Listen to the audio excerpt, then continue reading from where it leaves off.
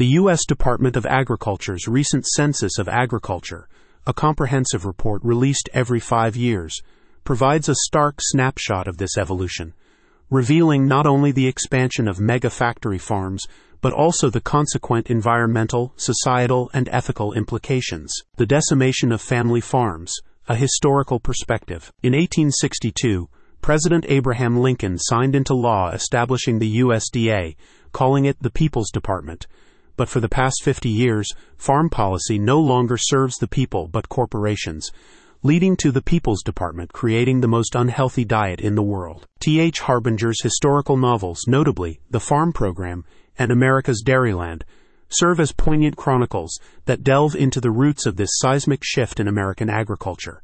Through the lens of engaging narratives and well-researched historical accounts, Harbinger's books unravel the intricate dance between policy decisions and the fate of family farms. The 4 C's clearly articulate the role of T.H. Harbinger's novels in illustrating historical shifts, be concise in connecting policy decisions to the fate of family farms, present compelling insights from the novels, and establish credibility through the historical accuracy portrayed in the books. The Farm Program, a guided tour of policy impact. Harbinger's The Farm Program is a literary tour de force that navigates the twists and turns of American farm policy, from the era of Richard Nixon to Bill Clinton.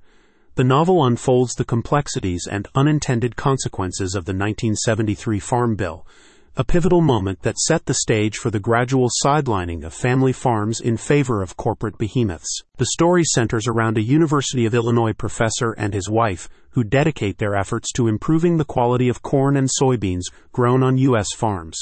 Their efforts would bring increased profits to the family farm by focusing on quality instead of quantity. However, one large ag company, ADM, undermined their research for 30 years.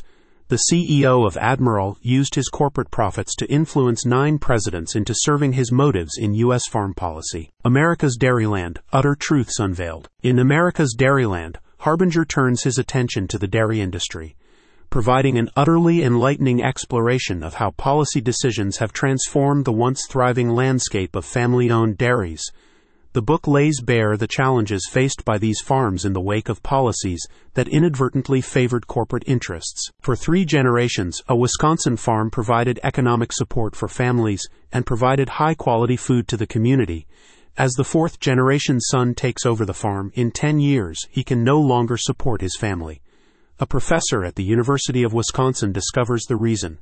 Kraft Foods, the larger supplier of commercial cheese, has found a way to control this input cost, namely the price of milk they pay to farmers. America's Dairyland clearly outlines USDA's corporate focus on the dairy industry, is concise in detailing policy impacts on family-owned dairies, presents compelling narratives that resonate with real-world challenges, and establishes credibility through the thorough research reflected in the book. Harbinger's Warning, a call to understand the past. As the Census of Agriculture unveils the contemporary reality of mega-factory farms, Harbinger's novels serve as a poignant warning to understand the roots of this transformation. The historical narratives not only shed light on the mistakes of the past, but also prompt a reflection on the future trajectory of American agriculture. Conclusion: navigating the crossroads. In the intersection of historical fiction and contemporary reality, T.H. Harbinger's novels stand as guides, urging readers to navigate the crossroads of American agriculture with wisdom gleaned from the past. To grapple with the implications of mega-factory farms, the lessons embedded in these literary works become more than stories. They become beacons illuminating a path towards a more sustainable and equitable future for American farming. It's time that U.S. consumers make a stand for a better diet with a better use of farmland by demanding a U.S. farm bill that serves the people, not corporations. How can this be implemented? Begin by understanding what and who benefited most from this policy nightmare. Second, as stated by University of Illinois professor Jonathan Koppes, the farmer, consumer, and taxpayer cannot hope to have a meaningful conversation about food and farming if it is disconnected from history. See more at Insights on innovation.net.